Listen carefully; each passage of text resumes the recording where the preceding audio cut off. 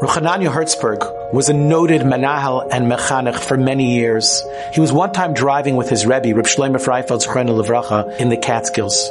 They got to the town of Woodridge, and Reb Shlomo Freifeld turns to Reb Chananya and he says, would it be okay if you can walk into this bakery and get me a pastry and a coffee? I'm a little bit hungry and a little bit thirsty. Of course, Rabbi. Stops the car, he parks, walks into the bakery, gets the coffee, he gets the Danish, he comes back and he gives it to his Rabbi, and he notices that Reb Shlomo Freifeld is sad. Something is wrong. Rabbi, he says, is everything okay?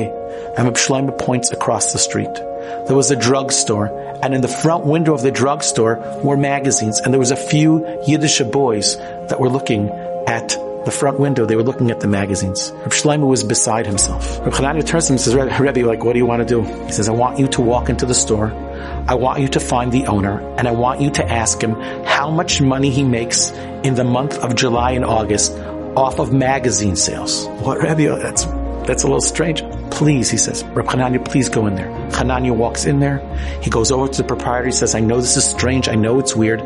My rabbi's in the car. He wants to know how much money you make. What are your profits in July and August off magazine sales? The guy says, what? He says, please, it's for my rabbi. He says, okay. Makes a little cheshbon. He says to him, $150. The story goes back 40, 50 years ago, maybe more. He goes back to the car. He says to him, Rebbe, he said $150. On the spot, Rabbi Freifeld takes out a checkbook and a pen, and he writes out a check for $150, which by today's standards is probably $1,000. He says, go to the proprietor and ask him if he would agree to remove those magazines from the front window of the store, and I will pay him this $150. He'll have nothing to be worried about. Again, Rav Chananya was a little bit taken aback, but the Rebbe says you do. He walks into the store, he walks over to the proprietor, and he hands him the $150 check, and the fellow says, what's happening here? He says, my rabbi doesn't want the boys to look at these pictures.